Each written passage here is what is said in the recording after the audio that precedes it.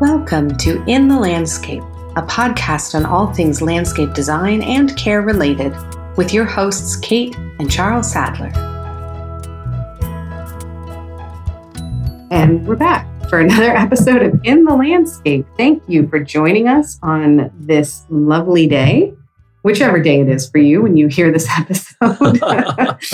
We're recording it on a Monday afternoon, because I was going to say this nice sunny afternoon, but everyone's circumstances are different by the time they hear us. So it's just fun. It's just, I think, in terms, I guess, of climate and landscape, and maybe many of our listeners do too, where we're so attuned to what's going on outside that it creeps its way into my speech pretty much all the time. We're having these lovely, crisp, cool days set in. I'm not going to say cold because it's all relative. Spend time in the Northeast, so I know better. But yeah, cool day down into the 50s Fahrenheit here, which is very nice for Texas. You can feel in September. The seasonal changes. Yeah. The wind is really picking up. Don't get me wrong. I mean, I do love the hot weather. Like, I don't want it to be cold too long, but it's nice to have that reset button, that sort of like dormant period that we get into in winter, whenever that season happens in your hemisphere. So great. Or maybe not at all if you're in the tropics. That's right. You really, there's periods where it rains more than others. It's funny. I follow a page on Facebook that has funny ecological memes, and so one set of memes are relevant to people in a certain part of the world, northern hemisphere, and then the folks down in the southern hemisphere are posting these competing memes for which season it is. So right, yeah, frogs and cranberries and all sorts of fun stuff. So, all right, what else? Let's see. So you've gotten a chance to get out and be busy during some of your downtime.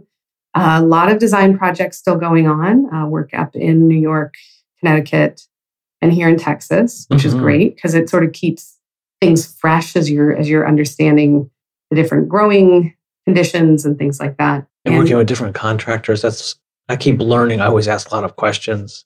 Here's what we're going for. Like, I met with someone the other day and they were saying grass stops growing in Houston about the middle of October. So like lawn mowing stops. We're saying plants are not, even though the winter for many plants would be a good time to plant in Houston, the nursery somewhat closed down. So the inventory peters at the wholesale inventory. Even though it would be a good time to plant trees and shrubs, it's the subtropics. So some plants are not frost hardy. So if you planted something in October, November, and there was a frost over the winter, it might die. So people are cautious. So some of it is practical. Yeah. So, I mean, in the Northeast, we might plant in the fall, knowing that the plants were just going to go essentially to sleep, but that they'd be hardy enough to survive. So that's an interesting distinction. So yeah, a lot of that, but then you're getting out quite a bit with our son to some of the local area parks, which is a lot of fun. I'm home riding, which is less fun, but I'm making progress. So that is my season of life right now. So our lives have seasons too. And that's where I am. So any new park adventures to share? Let's see. The latest property I went to was part of Herman Park, which is very large. And there's a zoo that's associated with it, a Japanese garden. Oh, okay. So you had been to one area of this park before. Right. Yes. And there's like a garden within the park that we spent time in, which fellow horticulturalist landscape people have posted beautiful pictures. So it's the McGovern Centennial Gardens. And there's this like earth art mound, this panoramic mountain that's a spiral. That's like a key feature. So it's a formal garden. You enter through a pavilion. There's display gardens. If you know anything about the Houston area, it is flat. Right. I think the joke is they call overpasses hills or something. Right. It's like the tallest. So having this structure actually creates a really interesting topography in an area that, it's just sort of like a floodplain heading out to the Gulf. So that's actually kind of a neat feature. You're right. To see that earthworks, which we've seen in some of our local parks as well, like building in this topography to kind of liven it up, which, it isn't all about the plants. And that's actually going to kind of hint at our topic today, because we're thinking about like what takes primacy as we're thinking through our design. Yeah, good point. Well, that makes me think of Japanese garden. When you read some of the historic Japanese garden literature, the how-to, even some of them are illustrations and diagrams from hundreds of years ago. It's a pond and a hill garden, I think is the description. So you dig a pond, you have a lot of soil, and you make a hill. Mm. So it's more nuanced and sophisticated than that. But that's practical. But so in Houston, that's also done. There's always water and there's torrential rains. So you have to account for the water. Mm-hmm. And so digging areas for the water to go. And then there's soil to do this earth art, Neat. Which makes it interesting. Mm-hmm. There was an edible garden. It's called the Family Garden that was part of that. There were espalier fruit trees. There were large citrus trees in containers. It was very well done. There's a rose garden. There's an arid garden. It was neat to see people were spending time wherever there was shade. Mm-hmm. So some of these areas, I guess they'd be enjoyable when it's cooler. And people definitely gravitated toward the shade. I'm thinking, because I saw the aerial view of it, it reminds me there's this long kind of open area that's a lot like European gardens or something. Mm-hmm. It's just that the climate here is so hot that it's like you're doing it for stylistic effect to kind of create that impression. But it isn't the kind of garden that would be most, I think, organic here. Just because, again, as you said, we're like, if you've ever passed like a field of livestock and the cows are all huddled under one tree, Right. I mean, We're the same. We're no different. It gets that hot. So it's sort of appropriate to, especially if you're mapping out your own gardens here or thinking of designing parks, to think about how people are going to be most comfortable in addition to whatever sort of the aesthetic vision is. Right. The part that I got very excited about was the parking lot, which I told you about. Yes. So there are great parking lots. So it's when every element is considered, then everything gets, the parking lot shouldn't be the focal point of a design, but it should not be an afterthought either, because that's a sense of arrival. That's your first experience. Mm-hmm. If you're traveling by car or even a bus, you're going to get off of a bus in a parking lot usually. Mm-hmm. So this parking lot, I have imagined parking lots like this for Houston, and this is the first one I've seen. So when you're out in the hill country or rural area, you see the honey mesquite tree. Imagine a giant tumbleweed. So it's multiple branches. Yeah, I think of it as kind of bushy. Somehow. Very bushy, shrubby. Yeah. Tough. Very, very tough as nails. Texas tough. Yeah. So there were long banks of cars. Mm-hmm. And then between these rows, there were gravel beds. They use decomposed granite a lot as a mulch. And the honey mesquite was the shade. And it was in heaven. It looked fantastic. And then sort of the end caps were sycamores that were taller and leafier. They were dramatic as you came into the parking lot. And then there was a central aisle that you'd walk. The cars are parked horizontally, rows, and you're walking through the center of that. So it was safe. Yeah. And there was a type of an oak. It was quite a beautiful experience. It was shady. It wasn't too hot. And lots of texture and color. Yeah, and as you say, it's almost like then the parking lot is a part of the greater experience. It's not, and I think they reimagined parking at places like the Grand Canyon, as I understand I was it. just studying that because we've talked about doing a trip. Oh, yeah. Well, yes, that would be nice. And there's a plant which is used, creosote is used to preserve. Yeah, sure. So a creosote bush is in that landscape. Oh, wow. Or it's one neat tidbit about that. It transpires just in the morning.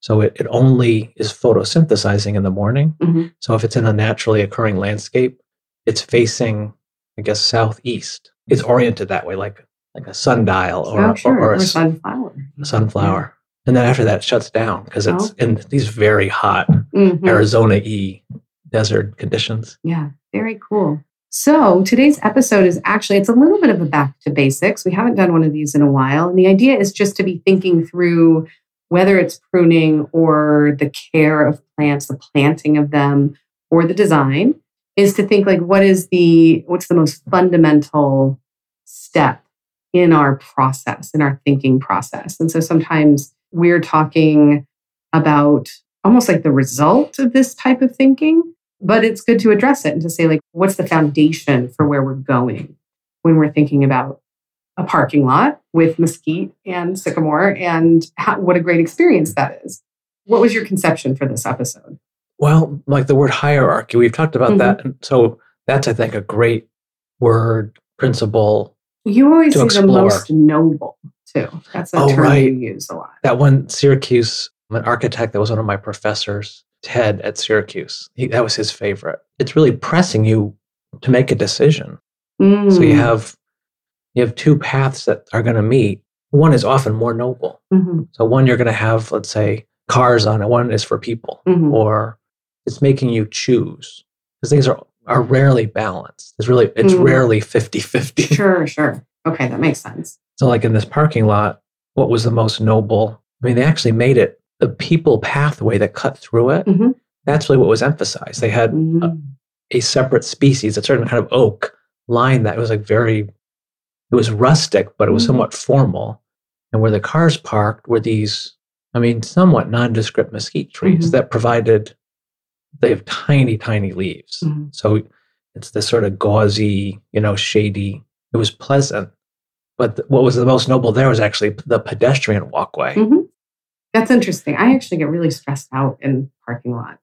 They're so big. They're so hot. There's so many cars. There's people. There's, the thought of a big parking lot, it stresses me out. So the thought of like the way you're describing this parking lot is very like, oh, I could see going, you pull off the freeway, you get into town and this is where you pull in. It sounds great. It was pretty full, but I more or less headed right to the back, like right to where it was less populated. We found a parking spot right away. Well, that's the other thing is I think if you feel safe walking and there is shade, so it's not just this giant heat, mirage. With the heat waves coming up. Then the prospect of parking a little farther and walking into the park is less daunting. It's little things like that make a big difference. So this idea of hierarchy or what's the most noble is really, pretty much from the perspective, I guess I would say from the person and then the plants, especially for our design, that you're really thinking of the, I don't know, in computer design or whatever they call it, user experience. And so it's that putting yourself, you said this in one episode recently when I said, well, what would your design choice be? And you're like, well, it really depends on the client. I'm like, yeah, good answer. That ability to kind of imagine how someone else is going to experience it. Right. Asking them lots of pointed questions. Being sort of tough on them, because they'll say, oh, we trust, some people say, oh, we trust you to make it look pretty. It's not that simple. Or other people, the other extreme where they have very set ideas. Like, I want it to look this way. I want this plant. I want this here. Well, what's interesting is I'm not sure that I think part of the design process then is having somebody with knowledge to bounce that conversation off of, because it's not as easy for me with my limited knowledge to do the interrogation of my own conception of what should be there. And so I run out and buy some stuff and then I put it in place and it doesn't quite go. Right. Yeah, so that going through a fine filter, like we said before, design is a fine filter, but not getting too fine too quickly. Yeah. So it's not just, then it's, I guess, iterative would be the right word. That so this idea of hierarchy is something does have to come first. Maybe it's the Japanese maple that you want to preserve, because you told us about that one design where there's the stairs were moved so that the Japanese maple could stay. It was a Frank Lloyd Wright in Westchester County. There's a Frank Lloyd Wright planned community called Usonia. I think there's about a dozen homes. He designed, I think, 3 of them. And then his disciples or his students, did the other ones. So how do you determine the hierarchy? I want to read the definition. There was a good one from the Oxford Learning Dictionary about hierarchy. I'll sort of paraphrase because it's talking about in relationship to people, but a system in which elements are organized into different levels of importance from highest to lowest. So determining, sort of scrutinizing what is the most important element. And is that based on a person's, so again, we're trying to sort of privilege the client's wishes. Are there things that might take the place in terms of hierarchy and design that you'd be aware of as a designer that they wouldn't? Well, a good case study is a project that we're working on in the Northeast that's coastal. So there could be flooding with a hurricane, it's very close to the ocean. It's very hot, right? So knowing the environmental conditions, knowing a little bit of human psychology. So here, it's probably about a 3-story, quite a large Dutch colonial, probably style. So a big boxy house and very handsome architecture. The lots are not that big, but quite a big house on a small property. It was overgrown. So the new owners, they more or less removed the overgrown landscape. It was like very weedy, neglected. So it needs all these elements, shade, because it's untenably hot in the summer, just baking hot. There's no trees. Since it's coastal, the trees don't get that tall. Oh, yeah, that's true. So the street trees, they get maybe as tall as the houses, but not quite. There's not shade over the houses. I see. And then this property lost the trees because they were derelict, overgrown. So the first hierarchy was shade. And there's big, beautiful porches and decks, which is part of a sort of summer beachy house. And in the Northeast, the first floor is often elevated. So particularly with this, large scale home, you step up probably about 6 or 8 steps. Well, especially if there's potential for flooding. Right. Yeah. So you're off the ground and you're looking out.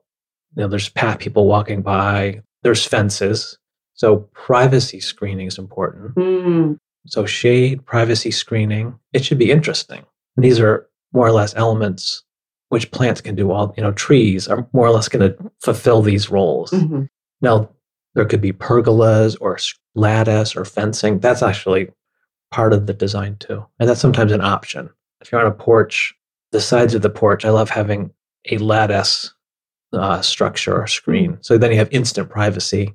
You can still see out, but it gives you a little privacy. Do you tend to plant against those, or do you leave them sort of just the architecture of the lattice? In this case, probably just the architecture of the lattice, but there could be a tree in front of it. We selected a crepe myrtle as one of the key plants.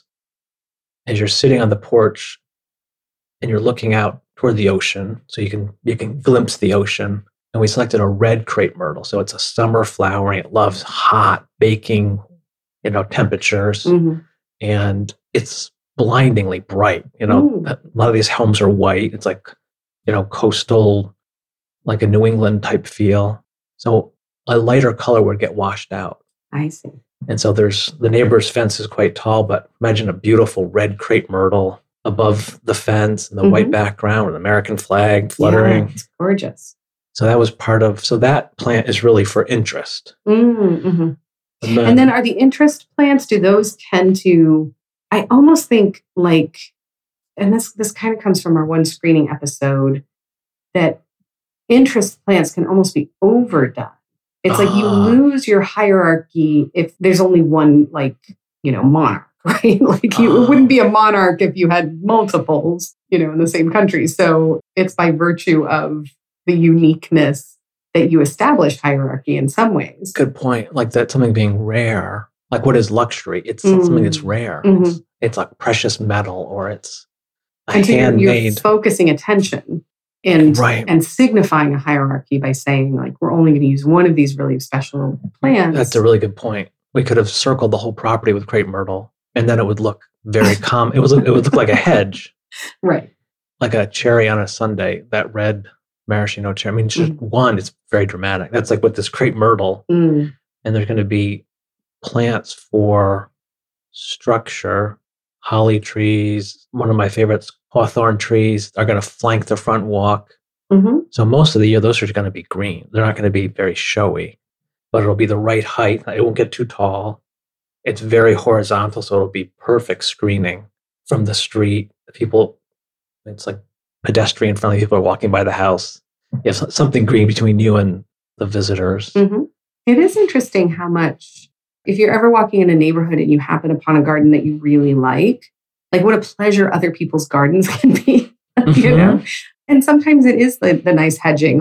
You might only catch a glimpse as you go past the gate or something. But there, this tending, this signs of caring for homes and gardens is a treat for everyone in the neighborhood. So that's nice to think of it in those terms.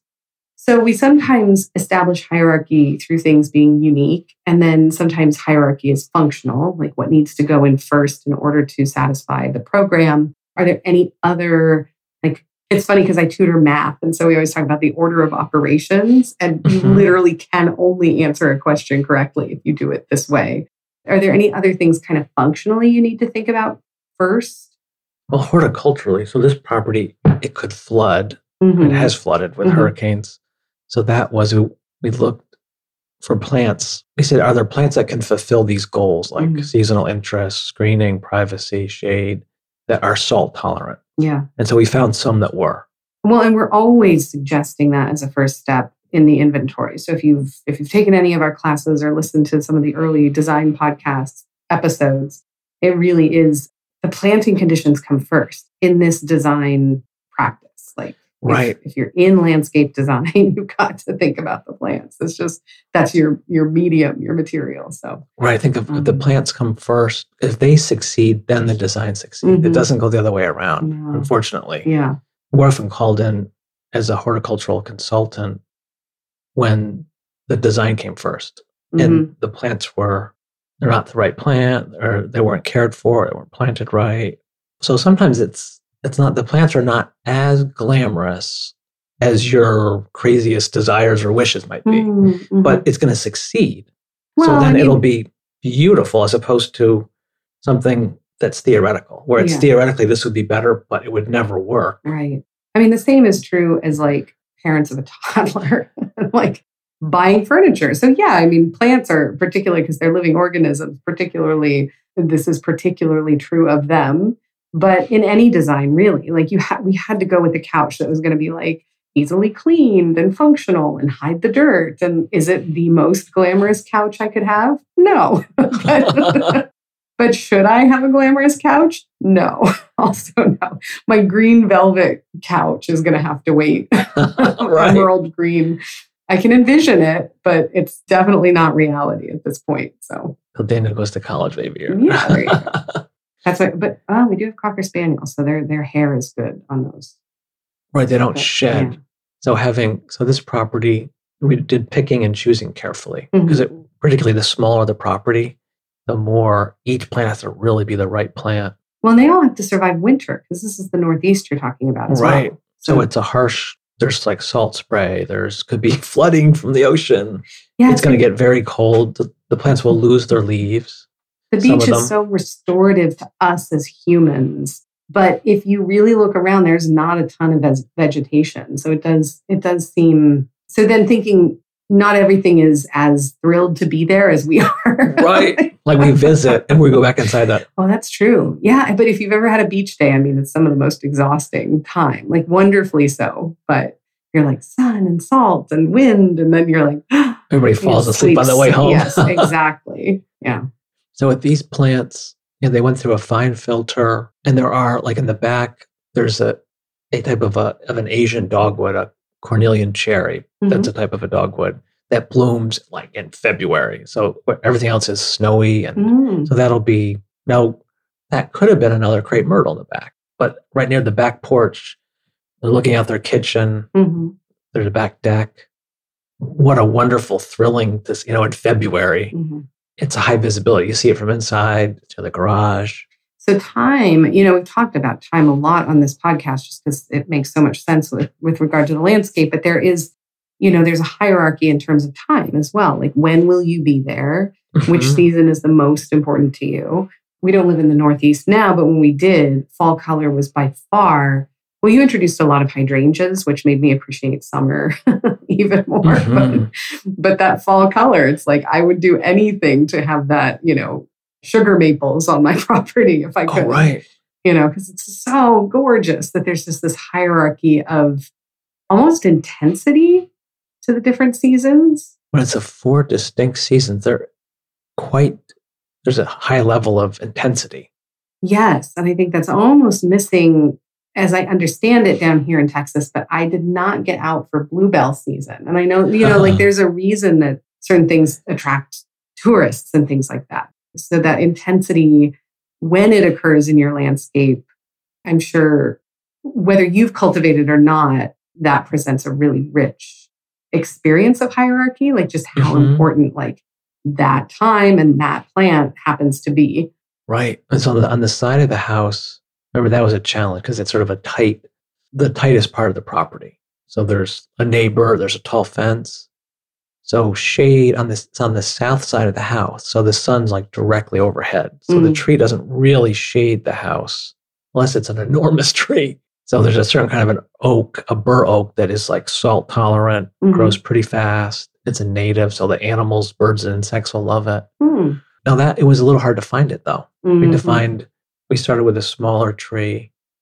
So it's doing the right thing, using a native. It takes extra work. The contractor, he may have had to go to multiple nurseries. Some of these, I don't know that he found them all at one nursery. So selling it to the client, these clients happen to be very nice to work with, very trusting, and we do great work. I mean, so there's a reason that they're trusting us, but someone might look at it and say, this is this scraggly native oak, because it's a young tree. I mean, it's still probably 18 feet tall, but it's not 15. Hasn't filled out. It hasn't filled out yet. So you think, we're paying all this money for this sort of scraggly, rangy looking tree. But given 10 years, it's going to be this amazing shade that's going to shade the whole side of the house. And it'll make the house cooler. There's privacy. You can sit underneath it. So sometimes it's the educational process, explaining the hierarchy, which might be different than the client's hierarchy. But you'll say, I think this will really pay dividends. And here's why. Well, it's also, I mean, we've always said the design should be intentional. And again, some of what, I'm going to sound really silly. I'm very excited for Halloween because we live close to my sister and her teenage, my nephew's a little younger. Like tweens, right? Yeah, tween and teen nieces and nephew. And so it's going to be kind of a strange holiday because I don't think people will be doing trick-or-treating, but we're going to host. It should be nice enough. It might rain, but we'll try to host in our backyard. And so I'm plotting the Halloween decorations and, if we'll have activities, we can socially distance, whatever. It's really tempting to just kind of like buy things off the shelf, like to say, oh, this looks good, so I'll get this, and then I'll match it to some other things. And then it really is like we've said the word before, like the intentionality is lost. Like there's no plan. So I'm not making these purchases to kind of fulfill the program or the plan or the design. And then it's really like, so what is the hierarchy? In my case, I want to have a place where we can take photos of our costumes. I'm like, well, we're going to have to get the hay bales for that. And it's just like, it really helps. It helps budget. It helps streamline. It helps plan to say to rank things, to say, there's a lot of things we want to be sort of like equal in the world. But when it comes to making these design choices, there just is going to have to be something that comes first. Right. And like with this client process, I walk them through, and I'd often say, here's what I think, here's my best suggestion. I think this tree in the back, these tupelo trees, it's going to be a green screen. It'll attract birds. They're not going to get too big. They're adapted to this climate. They'll grow in sandy coastal soil. And then based on their feedback, they might say, oh, really? So it's just going to be green? Like their reaction was, sounds great. We're going to have roses on a trellis and planters. So there'll be lots of flowers. But so if someone's reaction was like, oh, it's kind of boring, just a green tree, then in your back pocket, you'd say, oh, well, there's a southern magnolia that has these beautiful, romantic, big blossoms in the summer. That'd be another choice. Or so during a client meeting, having a backup plan, always having alternatives. No, that's a good idea. Because people often surprised you. They're like, oh, that brings back, like the lilac brings back a bad memory or a good memory. And so I think a lilac was a request. So we worked that in. It's fragrant.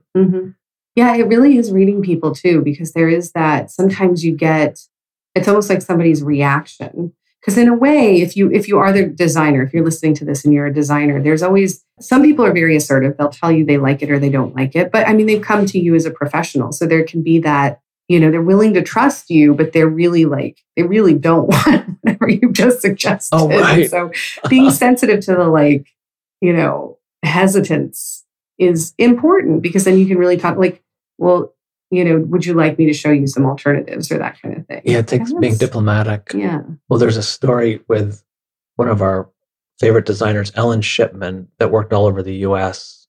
in the first half of the 20th century. So the clients were the Stearns in New Orleans. And so Ellen Shipman, training was classical training, whether you'd have Greco-Roman structures and statuary and boxwood hedges. And as I understand, she specified a lot of statues of representational of a Cupid and so the Stearns they did not like statuary. So, and they had a big staff. So when Ellen Shipman would visit, she'd visit definitely once a year. And then when it was developing, very regularly to inspect the work. So the statues would all be out in the garden. And then when she would leave, they would take them down. I mean, these are like big stone statues. And they put the stone statues in a shed. Oh my goodness. Because the clients, they loved her and she did great work. And it was, the projects were many years, very intense, large scale landscape architecture. And they didn't want to disappoint her, I guess. The Stearns were, it was like the Sears Roebuck heiress. I mean, very powerful, wealthy American family. but they didn't have the heart to tell her, we don't like statues. That's pretty funny. All right, well, we're getting close to the end of this episode. Was there anything else you wanted to share about this project or the concept of hierarchy for those who are listening, maybe thinking of taking on their own design or advancing their own practice? Well, the hierarchy, like on this particular project, we implemented like mostly trees and shrubs. So there's other that will come later, but the hierarchy was really for some interest. So you plant one crepe myrtle, you get a lot of impact. If you're planting, let's say, roses, you have to plant a lot of roses to have the same impact as one tree. So things are done in phases. And so that's always a good challenge. Imagining, well, you're going to do privacy hedges. It's going to be evergreen. That's important. And putting in the bigger trees, that's important. So there's really like a hierarchy of implementation too. And there's no conflict. So there's machinery doing this work. When the trees are done, we probably won't need to have machinery again. So that also works. You don't want to have machines going back and forth when there's big trees that could be damaged. But really do go from the large to the small. Well, it's interesting too, because plants will establish their own hierarchies in the landscape. Like you will, like a tree will tell you ultimately whether you can plant underneath it or not. So it is important, I guess, to kind of learn the plant hierarchies and their behaviors as they're growing. So we talked to multiple contractors for this project and, quiz them that work in this coastal setting more than I do. And they said, this hedge is probably going to get shaded out. It would survive a hurricane, but it's not going to look great because it's going to be too shady. Right. Or this other hedge, we might have to replace some of it if there's a hurricane, but it's going to look great. Even as the trees mature, you'll still have a full hedge. Yeah. So there's always a hierarchy of knowledge. Who knows what for which landscape? And if right. you can acknowledge that, then you can learn from them. I mean, they'll really collaborate. Good to be humble and acknowledge that. Right. So, all right. Well, that was all basically one big principle for the entire episode. Was there anything else to share? Well, let's see. With the hierarchy, it can change too. Like the program can change, as you live in the landscape.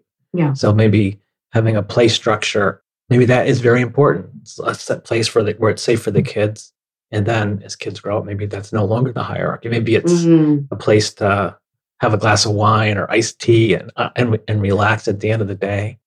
Maybe that play structure, gets retired. Yeah. So flexibility and awareness, just being present in your landscape and mindful of how it's working and if anything needs to change. So anyway, we look forward to being back next week with another episode. Thank you so much for listening. If you have questions, comments, corrections, you can certainly send them to us. There's information at the close of the show for how to get in touch with us. We really enjoy putting out this content every week. Totally love listener feedback, especially. That's such a delight. So please feel free to reach out to us. And we hope you get a chance to enjoy your landscape sometime soon. Thank you. Till then, bye-bye. In the Landscape is brought to you by King Garden, a full-service landscape design, care, and education company. Enjoying what you hear on our podcast? We encourage you to subscribe, rate, and review wherever you listen. We'd love to hear from you. So drop us a line at connect@kinggardeninc.com. We welcome show ideas, gardening and design questions, and always corrections. We travel all over North America giving garden talks and leading trainings. Check us out at kinggardeninc.com for our speaking details, and also take a look at our online course offerings for more in-depth explorations of topics covered on our show.